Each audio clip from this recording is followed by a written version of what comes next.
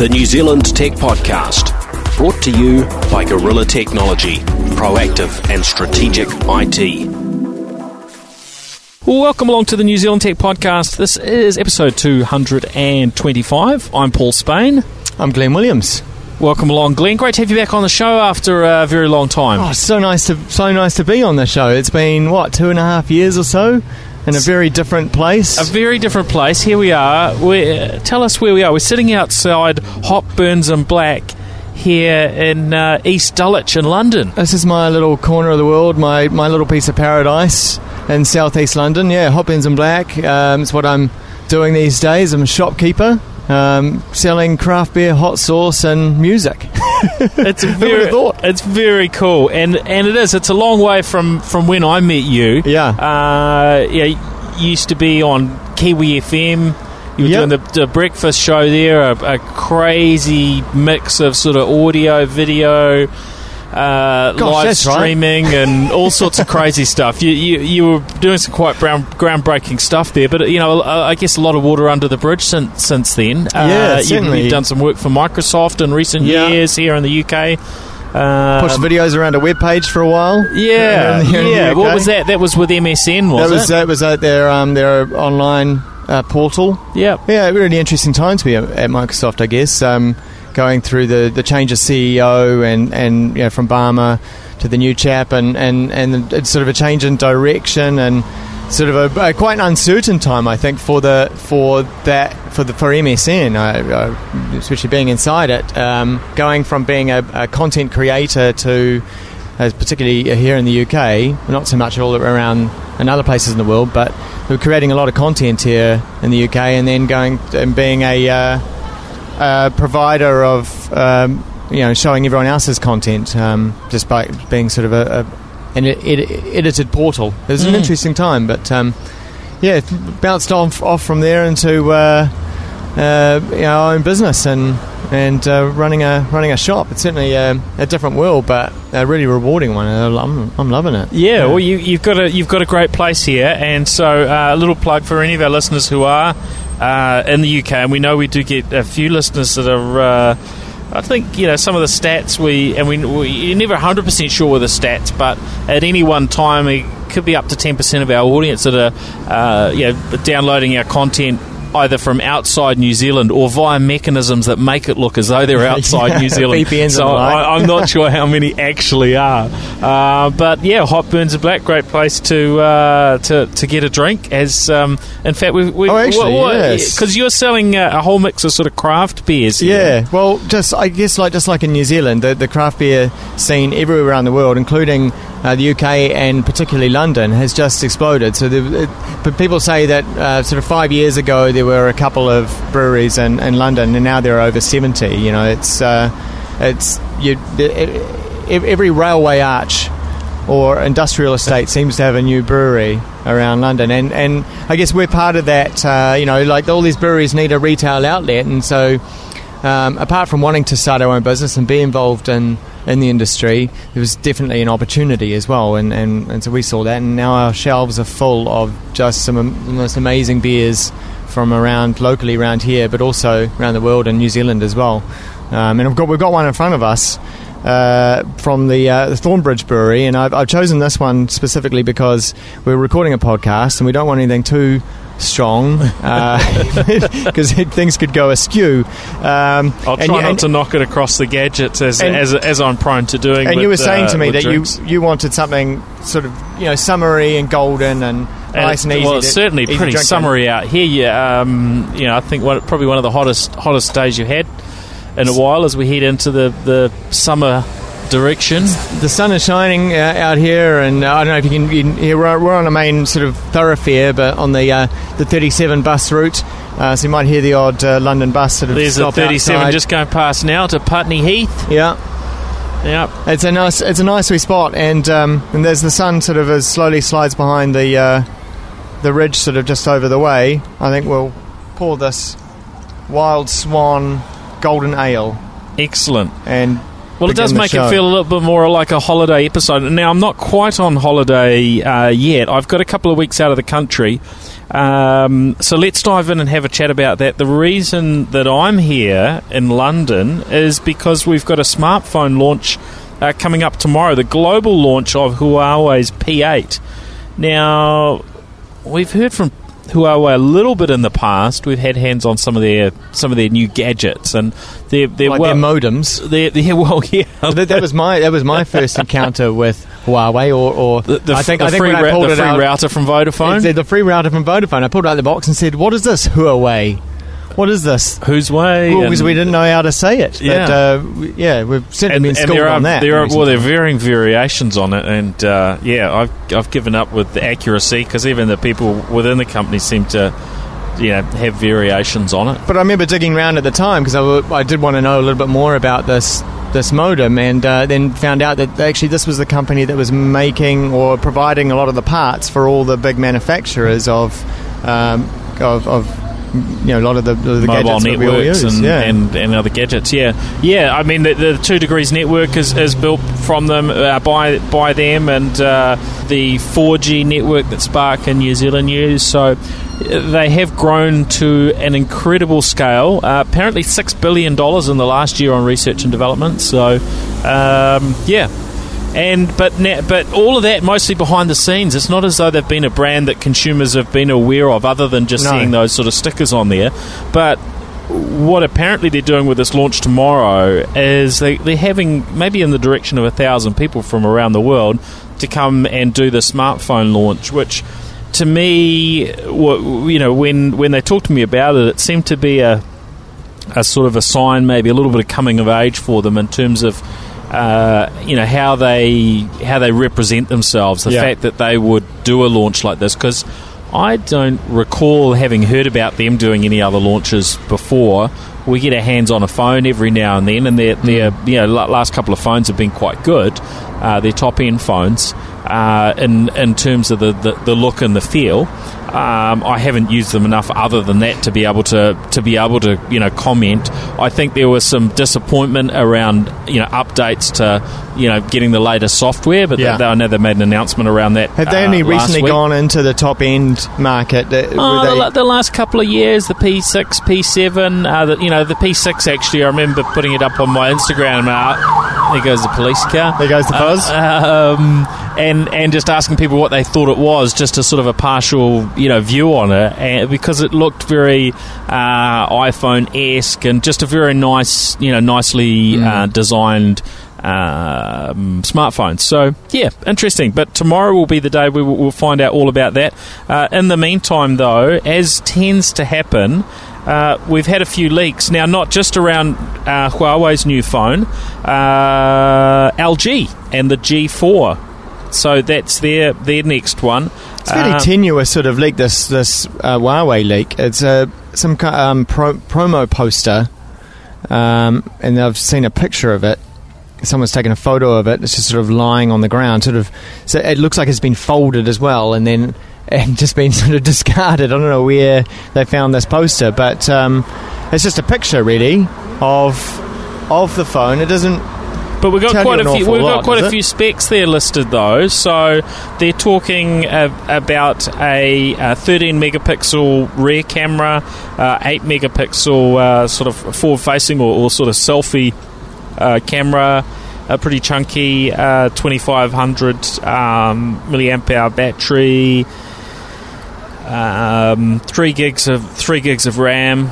And a octa-core processor. So, in the internals seem to be quite powerful. Full HD 5.2-inch screen. So, it sounds reasonably competitive on the raw features, but it's going to come down to there being a great design, them not messing too much with Android and sort of, messing it up as some of the vendors have tended to do in the past. So you think it'd be more of a stock experience? The trend seems to be going, closer to the stock Android, and not too over the top with those sorts of things. So how do these specs compare? Because you've got the S6 here. How does that compare? Yeah, I mean the S6 has a slightly higher definition with its QHD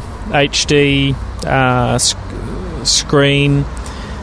But yeah, in a lot of ways, there's similarities. The cameras are the camera really in these top end phones is the bit I'm always interested in, because that's where they're always trying to edge each other out. And in the past, Samsung were a bit disappointing with their cameras, I got to say. Once you really got down to it, they just couldn't match up with what Apple were doing, with what we were seeing in the Lumia phones from Nokia. Yeah. But I've been using the S6.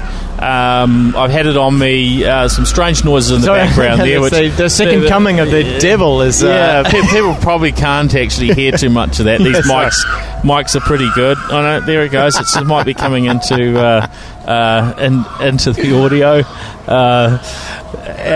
But blimey, yeah. So the S6 has definitely excelled sort of on that camera front. And it's a phone that I've just found is nice to use. Now, that launched over the weekend officially in New Zealand, so I know there'll be a bunch of our listeners out there that are using them. I'd be quite keen to hear the feedback. I really like having that fingerprint reader that just works like the Touch ID on the iPhone. You have to be sliding your finger across it, but yeah, really strong on the camera front. The sort of push the home button twice to take you straight into the camera. There are a few just little small things like that make it really convenient. Is that the Samsung proprietary software that does all that, or? Yeah, I guess it is. And I was showing you earlier also the panorama feature within their variation of the camera software. I don't think that's a native Android thing, although I should actually do a complete comparison. With See, I'm still stuck in the dark ages in cell phone terms, which is a shame, really, in this society. I guess we sort of need the newest thing and throw out the old. But I'm still got the S3, battered and bruised as it is. The camera doesn't work anymore and that sort of thing. But you managed to shoehorn some newer software into it. Yeah, I've got. It's running CyanogenMod, in my attempt to try and stay up with You're such a geek. You really are. The average Joe wouldn't do that, but you've gone to the effort and you've kept this puppy running. Yeah, but I've reached that point where I've taken the CyanogenMod as far as I can go, because they're not updating it to Lollipop for the S3 as far as I can tell, and the camera doesn't work. So I'm looking for a new phone, and I'm thinking, well, I do like the Samsung phones. I wasn't impressed with the S4 or the S5. They seem junky. They seem cheap and plasticky. Whereas the S3, though it was plastic, it still felt reasonably substantial. Yep. Nice so feel to it, nice and I do like what they've done with the S6 and the body with the metal. It feels stronger. Although I still want I've still got somewhere in a drawer the original Nexus 1 made by HTC, and that. Yep. Felt like it was carved from one piece of metal. It was just this thing that was a thing of beauty, and it was heavy, and it felt like it could take a few knocks. And HTC have sort of consistently built something premium in terms of the design elements and to a degree the strength as well. And the S6 still doesn't feel like that to me. The other thing disappointing about I think maybe it's the only thing that is disappointing about the S6 is, and this has probably been talked about to death quite a bit, but the not having the removable battery, and I've really appreciated that with the S3, being able to buy a few batteries, go to a music festival like Glastonbury, and whenever everyone else is shaking their fists at their phones, I'm just pulling out batteries and just changing it out. That's and I've got the phone going for days. Yeah. Won't be able to do that with the S6. You'll have to have an outboard sort of charger if you want to keep it going. Or join the queue. Yeah, exactly. The charging queue. Yeah, not much fun when you're out at an event, a festival, or a conference, or whatever it is that you waste time doing. But the camera really appeals. Well, interestingly, the LG G4, they're talking.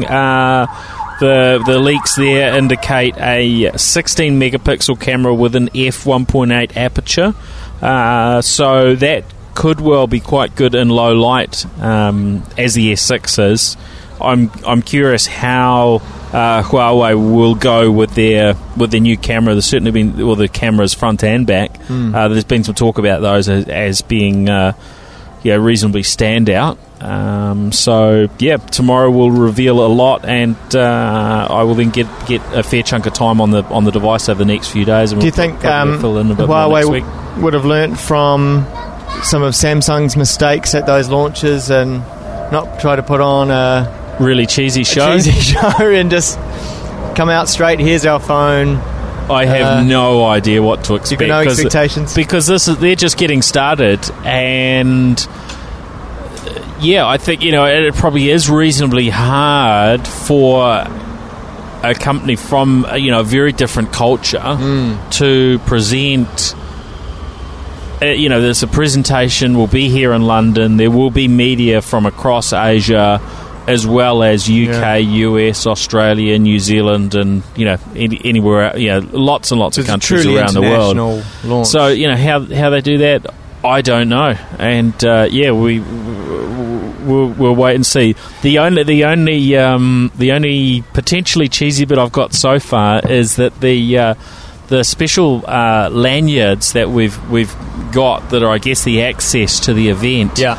And I haven't got it with me, but there's a little piece on it which had a bit of tape, and they said, don't pull the tape until you get to the launch. And I'd be tempted. So I said, has that got some sort of LED light in it? And there is this sort of light element to their launch event. So I guess everyone's going to be glowing with some sort of glowing or flashing you're going to be light, part of the maybe artwork. Of all sorts of different colours. Who knows? Yeah. But we all will be revealed tomorrow. So what would your advice be to me? I'm now in the market, finally, after 2.5 years or so. I'm in the market for a new phone. Should I wait for, obviously, this Huawei launch, but also there's going to be the Google I.O. coming up. They're probably going to announce some kind of phone. Should I wait and see what's coming up, or should I just dive in and get something now? Obviously, this LG as well. Well, it's the ongoing challenge, isn't it? Because there's always going to be something else tomorrow. There's going to be the new Nexus. There's going to be the new... But there's going to be a big gap, Microsoft will have some new Windows phones in the second half of the year. Apple have got an iPhone coming out. You'll need one of those to go with your new watch, Glenn. Of course. So, I mean, it's just impossible. You have to choose at the time what looks good to you. But there does seem to be you can have a little bit of sort of strategy around sort of picking your timing, and it does tend to be this time of year. Yes, that's what I mean. There are a number of phones that come out, in fairly quick succession. So, I can understand why somebody, might hold off, unless they were extremely enamoured with one of the ones that's come out. And certainly looking at the Samsung Galaxy S6. To me, it impressed me a lot more than what I expected. And it just depends what you're looking for. And, there's certainly an audience that are really keen on the HTCs. Huawei will probably attract some attention because they're likely to have a phone that will sit right at the top in terms of features and capabilities and performance. Yeah. But it's going to be a step down in price. That is one of the things that they have to do to differentiate. So look, ours are as good as the top phones from other players. But at a lower price point. Now, I mean, whether it will or won't be as good as those other devices will be in the eye of the beholder. You're expecting a lower price point? But absolutely, I think that that's one of the things that they have to do is to come in at a sharper, at least a slightly sharper price point than the others, because they don't have the cachet of the name of an Apple or a Samsung or even the years that. HTC and LG have been around and established that sort of weight in the market that a name brings. So there's certainly a step up from the cheap Chinese random sort of OEM products that you buy. Yeah. But there are those risk elements when you're not buying from a brand that you bought lots and lots of times in the past, right? And one of the things for Huawei. And it was funny because I was sort of thinking, I think they've let the side down a little bit on updates to some of their previous phones. And maybe they had picked up some of that feedback in the lead up to this launch, because just last week they announced a whole round of, we've got Lollipop coming to this phone and that phone and so on. But, some of these updates are still, last half of the year, 6 months out. So it's like they've just sort of started now and they've just set their time frame. Yeah. Whereas most of the other vendors have already done that. And I think they're now realising, hold on, if we want people to pay for a top-end phone from us, we've got to actually make sure we get out and we update it and we do those things that people expect, right? So they're saying that, are they? They're actually saying that? They've committed dates for the previous handsets. If they haven't been able to do that in the past, it's because it's obviously been too difficult internally. So I wonder what they've done internally, how they've changed their systems to be able to do this. Well, if they're spending $6 billion on research and development, they can probably put a little bit into working out how to get the latest versions of Android onto their handsets. Yeah. But hasn't Google now found a way through their Google Play services to deliver the fixes that are required on some of these, some of the bugs that need to be patched? They were able to deliver that and bypass the handset makers as well as the providers as well. I think there's a level of that they do, but it's not. It's not complete and end to end. Right. So I don't think it does cover every base, but we'll see how that actually rolls a little bit over time. But by decoupling some of these, some of the elements of browser and so on, so those sorts of things can be updated. Yeah. That really has some benefits. But I'm not sure on how that's actually playing out at the moment because it's all it's all fairly new. So the trick for me, if I got an S6, would be how long it would take me before I got frustrated with the operating system that I'd have to install a mod on there and take ownership of what was going on. Yeah, mess it up a little bit. Yeah. So that's out. That's phones for now. A few interesting leaks there on the Huawei P8 and the LG G4, and very soon we'll know the full facts on both of those. G4 launches not quite as soon as the P8, but it's not too far off. Just a little one that I got through some detail on, and this, I don't know if this name rings a bell with you at all, Glenn, but for years we've had, and I'm just looking at your laptop or netbook or whatever this old gadget Don't look too closely. That's sitting there. And what I'm looking for is a Kensington lock. Now, laptops and Macs and all sorts for years and years. This has got one. Yeah, the standard little sort of hole, often in the back or the side of them, which is so you can plug a security lock into them, lock them to your desk or whatever. They've been doing this for 20 years, and I just got a note through that they've announced, in partnership with Lenovo initially, the Kensington Mini security slot, which is designed for all these new, really tiny and really slim laptops and convertibles and tablets. So for all those that have, I know lots, we have businesses and universities and government departments and so on, people from those organisations that listen in, and they're probably standardised on these security gadgets that they've had to lock down their equipment for a long time. They may have to start throwing some of that stuff out as they move to different devices to be able to fit in with these new connections, the new Kensington Mini security slot. So, but it is worth mentioning to those that have got valuable kit.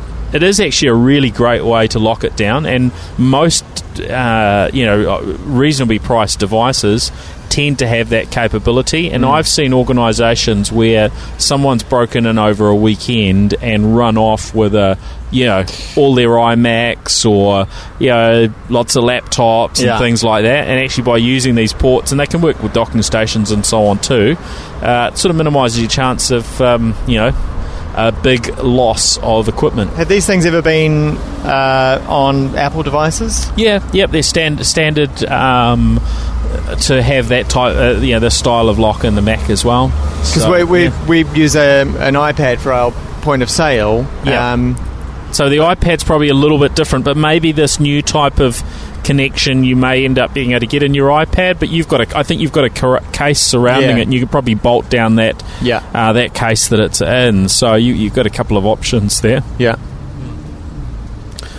So yes, that's kind of handy. Now, jumping into a bit more fun stuff. Game of Thrones. Had a bit of... this has been kind of fun the last few days with Game of Thrones, hasn't it? Yeah. Are you a bit of a Game of Thrones I am a Game of Thrones follower? fan. I watched the first episode last night, so it's played here within the... Well, I think it actually goes simultaneously out on Sky Atlantic here at the same time it goes on HBO in the States. I'm not sure if that's happening in And New what Zealand. season are we talking about?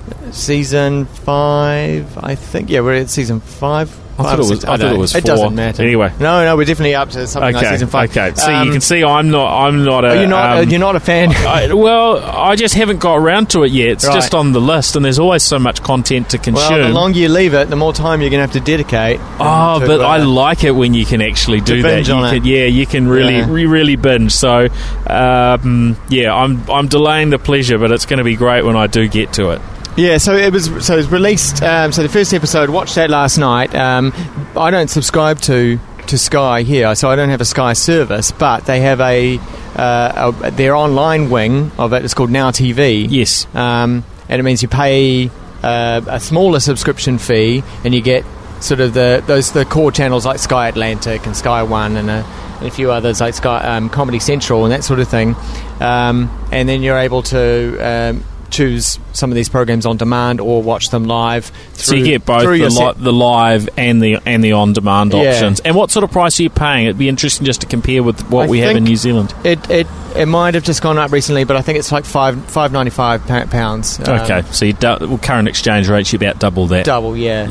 But you don't think that way once you're here. No, think that way for the first few months when you're here, but after a while it all sort of makes falls into place. But in terms of New Zealand dollars, though, it'd be about $12. Yeah. And then you can tack on the various service of movies and sports if you want. But so that's how I watch it, because I refuse to pay Murdoch for the Sky subscription, the traditional subscription, and also I want to be a cord cutter and not be tethered to any particular box. And I want to try all the various services, whether it be Netflix or Now TV or Prime. That's right, and by subscribing to those services, you encourage those providers to make them better and better. Yes. You put that sort of weight on the Skies and the like to make their products better, particularly when you're not paying the some of those bloated prices.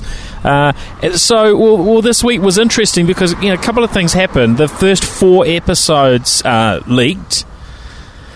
Yeah, were you tempted? I wasn't tempted, and the person who was tempted shall go nameless, but tried to convince me that we should watch all 4 episodes in a row last night. Because you are paying, you're a subscriber, so did you still feel that would be a little bit naughty? I actually crossed my mind. I thought, the fact that I subscribed to Now TV means that, they sing my money anyway, so I may as well go watch the 4 episodes. Yeah, but I thought no, and I'm glad I didn't, because I found out afterwards that those 4 episodes are in SD. They're not even in HD, and so they must have been released to a reviewer, an early release, and they're not the full quality. So you're getting a substandard experience of the show, and I want to watch it on, and as it should be, as intended by the producers. So, and you are a good man. But rewind 2.5 years back to New Zealand, and I probably would have downloaded those four episodes. Just because I wouldn't have been able to get it any other way. Well, you wouldn't have, because Sky TV were doing I guess they were doing a sort of a simultaneous streaming or making it available in New Zealand 1 p.m. For those that were subscribed to the Soho channel. And so that meant basically you could get it pretty much at the same time as those in the US. So There were some people that were staying home to see it because they were just hanging out. They wanted just to get it straight away. Yeah. There was sort of a mix of situations, and due to apparently technical difficulties was what they said, and then later it was blamed on their suppliers experiencing technical difficulties. But basically, it didn't stream until that evening. So basically, too many people were trying to jump on the service. No, not even that. It just wasn't available. No one, not a single person was able to get it. They just didn't even start it until the evening. So it's these sorts of things that I think, just really mess it up for those who are, maybe they have downloaded content illegally in the past, and they've decided, look, no, things are getting better. I am going to pay my money and get the stuff, the right way, where money goes back into the pockets of the producers and the actors, etc., etc. But then when the chain doesn't work properly, just encourages people to misbehave anyway. Yeah, that is a real shame. When people try to do it legally and then it falls over at the last hurdle. But you got to think that's just a teething problem, and perhaps people should give them another chance. The problem with Sky TV in New Zealand is they have far too many teething problems with it's not without particularly with digital distribution of content, which in this case it should have actually been. It should have been airing on Soho, and it didn't. So I believe the HBO Go service had issues. I don't know what's happened with the series this time, but the last series they launched on HBO Go, and that fell over, I think, for many people who tried to watch it. So these are, when you think about it in the context of where TV streaming is going to be in the future. This is very early days, right? This is we're at the infancy, and these are all the problems I think you'd expect as people move over to so-called IP. You are IP very TV. forgiving, Glenn. I would say that Sky have had more than enough time, and there are plenty of other people around the world that I'm not defending Sky TV. Can get. I mean, it's the sports streams and so on. When they drop the ball on those, and people, everyone says, well, everyone's waiting and wants to watch it live. And if that doesn't work, I think that's something where you really upset your valuable subscribers, and they've got to get some of that stuff. It's like rain fade, sorted for that. Sometimes sometimes it happens. Yeah, well, there's a reason why that technically will happen, but yeah. Okay, now moving on. I don't know if you were ever a subscriber to Slingshot's internet services in New Zealand. No, Orcon, I think, was my last ISP. Well, they are now owned by Slingshot since last year, but now Slingshot themselves are no longer New Zealand owned, so they've been sold out for in the direction of $250 million. Some wow. So someone's got a big payday. Very happy shareholders there. I think Malcolm Dick, Annette Presley, who were I think previously married. They broke up some years ago, but both. Annette was the CEO. Both very talented entrepreneurs within the telecommunication space, and looks like they probably walked away here with. Pockets full of cash, some early retirement money right there. Yeah. So well done. Disappointing in some ways for New Zealand that now the ownership's gone offshore. But what do you think it means for users? Well, they're saying at the moment there's sort of no changes, and there's no change in terms of the local leadership and so on. I can't see there being too many negatives to it, other than that profits go into Australians' pockets, which Kiwis are never a huge fan of. It's like the banks, right? Think of Kiwi Bank and the way that they advertise that the profits are not heading offshore. The sooner New Zealand accepts one currency and being an extra state, I think everyone will be happy. We should go to Bitcoin. Oh, that's not what you were suggesting. No. All right. Now moving on from that one, the Apple Watch that launched online for pre-orders on, I think it was Friday in New Zealand. It was the. Was that same time as the States, or? a different time? Well, actually, that was New Zealand time that it launched. Actually, not available for pre-order for New Zealand just yet because the launch date hasn't been announced for New Zealand. Right. But me thinking, well, I'm going to be in the US on the 24th. When product becomes available, I can probably make sure that I get it shipped to me. Now, what I probably didn't think through enough is the fact that with these Apple launches, often things sell out pretty quickly. Yeah. So I went in, I don't know, maybe a few hours after they had opened it. Later found out there were over 1 million pre-orders in the first 24 hours, but by the time I got in there, they were saying the product wouldn't ship till June. I was not happy. So, do you really want one of these? Well, I want one to look at and to comment on it and to sort of, give my impressions on it. Yeah. Because Apple will give out, product to media around the world in a country. They'll make product available in a country where it's launching, but because it's not launching in New Zealand, I can't call up Apple and say, hey, can you give me an Apple launch on an Apple Watch for the 24th so I can talk about it? Right. Because New Zealand's not a launch market. So in those cases, I've got to get hold of a product through my own mechanisms. And as it happens, I will not have an Apple Watch to chit-chat about. But conveniently, I have spent a little bit of time fiddling around with the Apple Watch today here in London. Did you expect the same thing from Motorola for the 360? Would you have queued up for one of those with the Android watch? Or any of those Android watches? Not quite the same, but I guess I had hands on lots of the Android watches.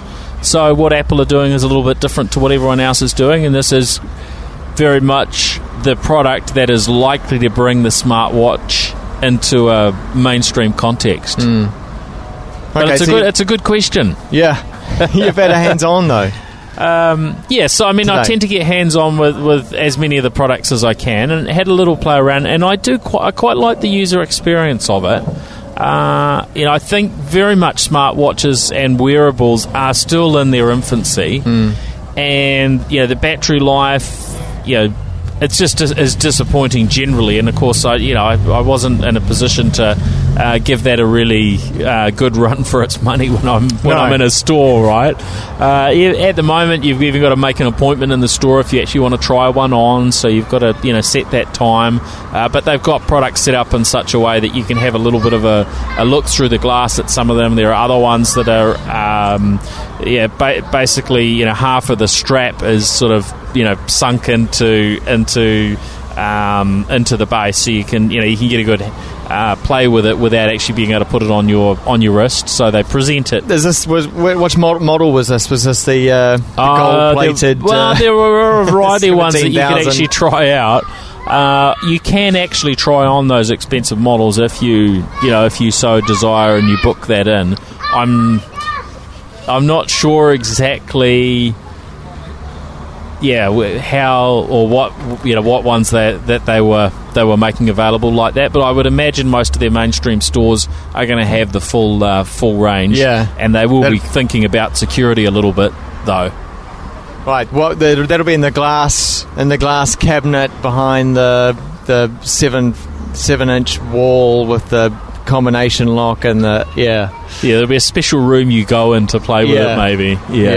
So maybe I'll have a little bit more of a look tomorrow or the next day. But my first impression of the user experience was it was a step up really on most of the existing wearables I've tried in terms of just accessing I guess you call them, the apps or the services that are in the device. It just seemed to work well. Because the difference seems to be you've got the hardware dial, the crown, digital crown, as they call it. Yep. And so that's and you can roll that tactile sort of way of interacting. You can roll that reasonably easily. You can tap that, you can push it, but also you can roll your finger across it to sort of scroll or to move around the UI depending on where it is, as well as a touch interface. And that worked quite well. It wasn't like a watch when you're trying to maybe adjust the time on a watch, and or if you've got a watch that you've got to wind up. whereas that can be a reasonably difficult experience to roll it. It rolls a little bit like a trackball type thing for anyone that's used that, or it's pretty fluid. Do you think most of the people that are pre-ordering these watches know why they're ordering this watch? No. They're just ordering it because it's Apple. No, they will know why they're pre-ordering it, but their reasons. Well, do you think they even want to watch? Like most people these days don't. I'm just looking down at the pavement and the various people that are walking sort of past us at the moment. I can see one or two people with watches, but most people don't wear watches these days, do they? They've got the phones in their pocket. Yeah, they're worn as a fashion accessory often as much as they are anything else, and I think that's certainly the segment where Apple are playing into. I'm not wearing a watch. No. But you're prepared to wear this watch? Well, I often actually would wear a steel watch that I quite like. I've taken that off in the last few weeks because I tend to be testing lots of wearables. Yeah. On this trip, I left all my wearables at home, and I'm sort of missing it a little bit, but in some ways it's actually quite nice because I am trying to get a bit of time out and have a bit of holiday time, so my wrist isn't buzzing every time my smartphone's got a little reminder or a message comes in and so on. And I think to get these wearables right, there's got to be that good control over which things you get alerted about, what you don't get alerted about. But do you absolutely need them? In most cases, no, you don't. Your smartphone can actually do it, and it's not out yet. People don't have it, so I guess we don't know. But is there a use case for is there a need, for a wearable like this on your wrist? I think over time we're going to see more and more benefits that will come from. Is it going to be indispensable? Varying wearables. And for some people, maybe for health reasons or for the gamification of fitness or for the benefit they get out of the reminders, that's going to be a device that they will always have with them. But I think indispensable like the phone. Like the phone right now, people will find like that indispensable now. You cannot leave the house without it. You cannot do business without it. Sure. Do you think the phone will fall into the watch will fall into the same? Probably not for most people. I don't think that will be the case for most people anytime super soon. But if the battery and all those other bits and pieces can get worked out, I would think we will see a growth in its use. I don't think that the 1 million orders in the first 24 hours from Apple will be the peak, and it will be all downhill from there. I think come Generation 2, Generation 3, Generation 4, that we will probably, over time, eventually see, some much stronger use of these devices. But I could well be proven wrong on that as well. Yeah. I still don't have the sort of full picture on what makes these an absolute killer. There's some nice features at the moment, and when I look at my own use, it tends to be a little bit more around the fitness-y, type devices that are smaller and lighter to wear, and the reminders that are the things I tend to use and appreciate. But as you say, I'm not actually wearing any at the moment, and I haven't found a device in terms of a wearable that I think is an absolute killer. So I am looking forward to spending some more time, some real time with an Apple Watch at some point when it launches in New Zealand.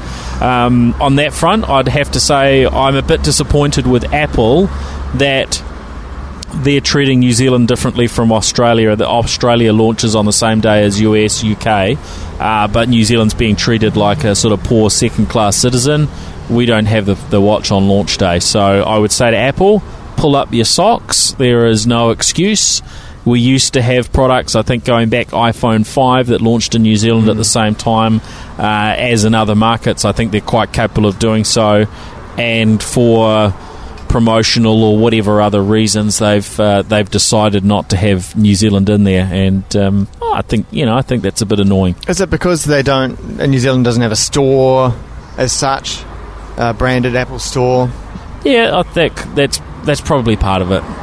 But yeah, these things tend to be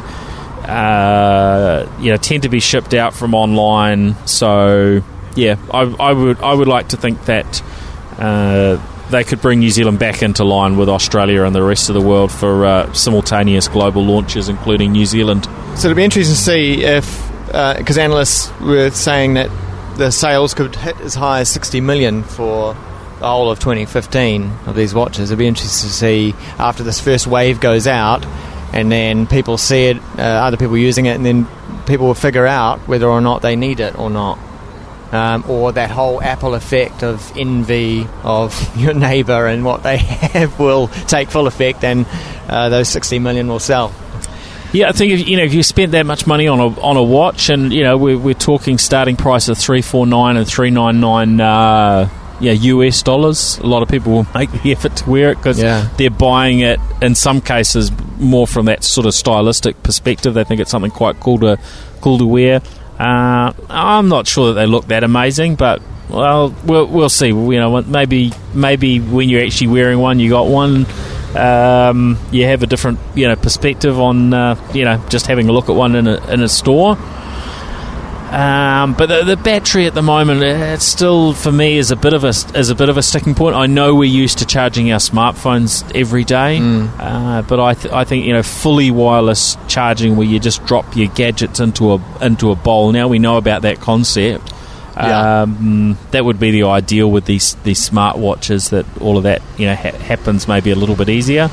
And I guess that's one thing I've personally found with having a bunch of wearables is quite often you'll forget to charge one of them, and then it's not charged. You don't wear it that day, and then do you wear it the next day or the next day or the next day after that because you haven't. You'll find out whether it's indispensable. And that they haven't been that indispensable just yet.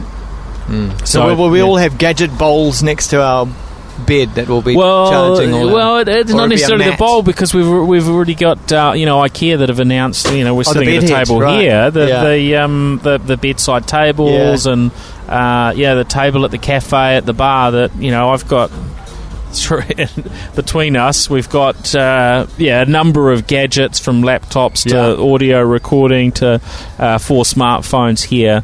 That in the future, at a nice wooden table like this, it could underneath it have some technology to be wirelessly charging all of these devices for us. And I could maybe lean my wrist on the table and also have my watch charging wirelessly, or I don't know. But I'll come out here and I'll see you lying on the table. I mean, what are you doing? I'm trying to get my watch at the right angle. If I twist it a little bit, while charging my phone in my pocket. It's I guess there's a possibility that will happen. Now, a couple of other topics before we finish up. Last week we were hearing about somebody getting convicted for not quite 2 decades, but in that direction for their involvement with a site that was making money off revenge porn. We're now hearing here in the UK up to 2-year jail sentences for those that are involved in revenge porn. Good idea? Well, I guess it's got these. This can't go unpenalised. We just saw. We've got to discourage it, don't we? It's got to be discouraged. There was the guy Kevin Bollett, I think, or I can't pronounce his surname, but he was. He had a revenge porn website, and he's been thrown in jail. Yeah, that was the one we were talking about last week. I think it's 18 years. For a long, long time. So the precedent is always is there already for this sort of stuff. But the actual sharing of it, the actual act of being the person sharing it, this is, I guess, a new penalty that's being introduced, and there's a lot of havoc that gets wreaked, flow-on effects that can get, happen because of these. And, a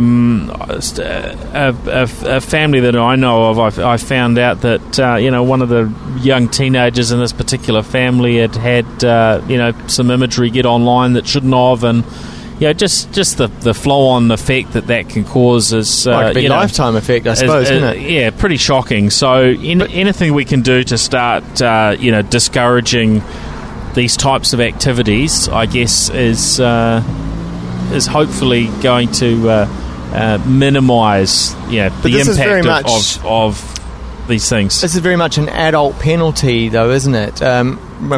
We still have issues with youngsters that don't realise the impact of what they do. You know, what might happen when a younger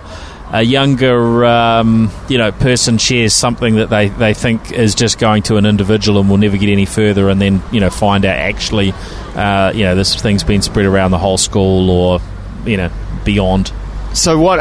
So my question, I guess, would be also. So that's the adult penalty for doing it as an adult. What's the what are kids? What sort of ramifications are they going to see for getting involved in this sort of thing as well? I guess would go through the normal process of youth penalties in courts and. Yeah, it's a pretty serious thing. I don't know. It's not really a field I guess I have too much experience in, but I would like to think that there will be more education around this sort of thing with young people, and things that we've seen happen in recent years will drop off or disappear in the future. But reality is, sometimes when we're a bit younger, we just don't think through the consequences as much, and so we'll. I'll certainly be interested to see what happens, and obviously laws and governments often just don't keep up to date with challenges that technology tends to create. Now, before we wind up, there was one other story we wanted to discuss. Yeah, I just thought an interesting story for here in the UK, coming from the perspective of someone now who's pretty much locked down to my geographical area by the beer shop that we've set up. I don't, sort of very rarely leave the postcode, so often I get most of my stuff delivered. Everything that I needed for the shop or for home ends up being delivered because I sort of can't get out to to some of the stores that I want to. Sure. And I just saw this story headlined: "Online shopping deliveries rev up record UK van sales." So all these transactions being done on the internet, whether it be, I suppose, Amazon or some of the other big marketplaces, are actually having real-world flow-on effects to big physical objects. That's right. On our roads, like vans. Creating new jobs and that's right. People buying new vehicles and so on. There were 97,775 vans registered in the first 3 months of 2015. That's up 22.3% from a year earlier. So all these sort of miscellaneous white vans that are driving around, we've seen quite a few. In fact, you only have to look out now, you see all these vans passing us now. Yeah. Probably many of them have parcels in the back and are delivering probably mostly, I would say, Amazon parcels around the place. But I just thought that was interesting because people talk about often how technology kills off some industries or people lose jobs, but the Postal Service has complained that they were going out of business for years, but I just can't see how that is translating into the real world, where you see that more stuff is being delivered than ever before. It is, but I think there's a lot more automation that goes on behind the scenes as well, and optical character recognition, where computers reading the addresses on the mail rather than individuals, and there is a lot of automation, and of course there's that future thought of drones doing deliveries. Certainly, self-drive vehicles will end up, in time doing a lot of that work on the road. It doesn't mean there won't still be a person in there, but although eventually I'm sure we would get to that point. So, we are going to have to work out as a society how to deal with, I think just an ongoing automation that will impact more and more jobs. In fact, something I was reading about just today was a robotic chef that could fill in and do some of those things that normally would be done by the sous chef, and like chopping things up, putting them together, and being able to sort of follow through, I guess, a script of instructions and deliver the consistency that maybe a human cannot deliver. And they were talking about this particular and I guess they're not a traditional sort of run around the kitchen. Yeah. Well, not that that's a traditional robot, but the mindset of what a robot would be. But something that's able to do all of these sorts of chef type functions, but also built in and able to clean itself and wash the dishes and bits and pieces associated. Does it still throw abuse around the kitchen, screaming and yelling and swearing? Well, that would be one of the disappointing things, isn't it? That you would lose the personality that often exists. And the banter and the camaraderie that happens in kitchens will be lost. It would just be this kind of Gordon. Can you imagine Gordon Ramsay in a kitchen like that, yelling abuse at the technology? I think that could be quite entertaining for a little while. Just an ambient noise of whirring parts and chopping and.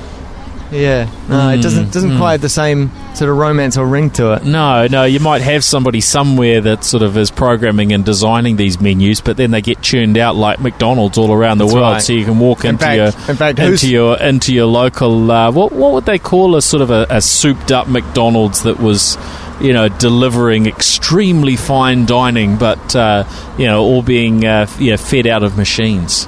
Right. I mean, if anyone's going to implement anything like that, it won't be your 5-star Michelin restaurant. It'll be a big chain like that of a system-based service restaurant, I'd say. Well, there are always fascinating times ahead. Most of them, hopefully, are pretty good, actually. There'll be no robots producing this podcast in the near future. I hope not. I hope no algorithm. I'm not entirely put out of work by it's not entirely impossible that there wouldn't be an algorithm that could produce this podcast. The opinions. Yeah, that's right. I don't think it'll be quite as diverse as the opinions we have, but I guess they'll listen and they'll eventually get it. So, for those that are listening to episode 2,456 in the future, I'd like you to play back this one and just compare the difference with episode 225. It's a highly optimistic kind of thing to end on there, that this podcast will be going into its 2 millionth episode at some point. Billions of years away, and in a galaxy light years away from here. And all right, well, that's enough of crazy futuristic thinking for this episode. But thank you for joining me, Glenn. This has been fun. It's been fun having you here, and I'd like to think this would be. Hopefully it wasn't too noisy for the listeners. We're here on a busy road, on East Dulwich Road in southeast London, and it looks like the rush hour home traffic is starting to sort of build up there, so hopefully it hasn't been too noisy. We've had a few crazy kids go past, and few sirens. I think probably more entertaining for us in the audience, because our technology tends to cut most of that background noise out. But I've certainly enjoyed it. Now, Glenn, where do we track you down online for those that are interested in just having a little bit of a look? Maybe tapping you on Twitter, or I still have the odd twitterings. Certainly, I'm not. I'm more of a. Looky-loo on Twitter these days than used to be. Used to be a bit more of a participant, but I'm there with a few musings occasionally at Radio Ammo, and also for the shop as well. If you want to keep up with craft beer, hot sauce, and vinyl in southeast London, it's Hot Burns Black. Yeah. Excellent. Well, thank you again, and for listeners, feel free to join us online. I'm on Twitter at Paul Spain. We're at NZ Tech Podcast on Twitter, and I'm across most of the other social networks. And you can find this and other New Zealand podcasts at podcasts.nz. All right, see ya. Oh, cheers. The New Zealand Tech Podcast, brought to you by Gorilla Technology, proactive and strategic IT.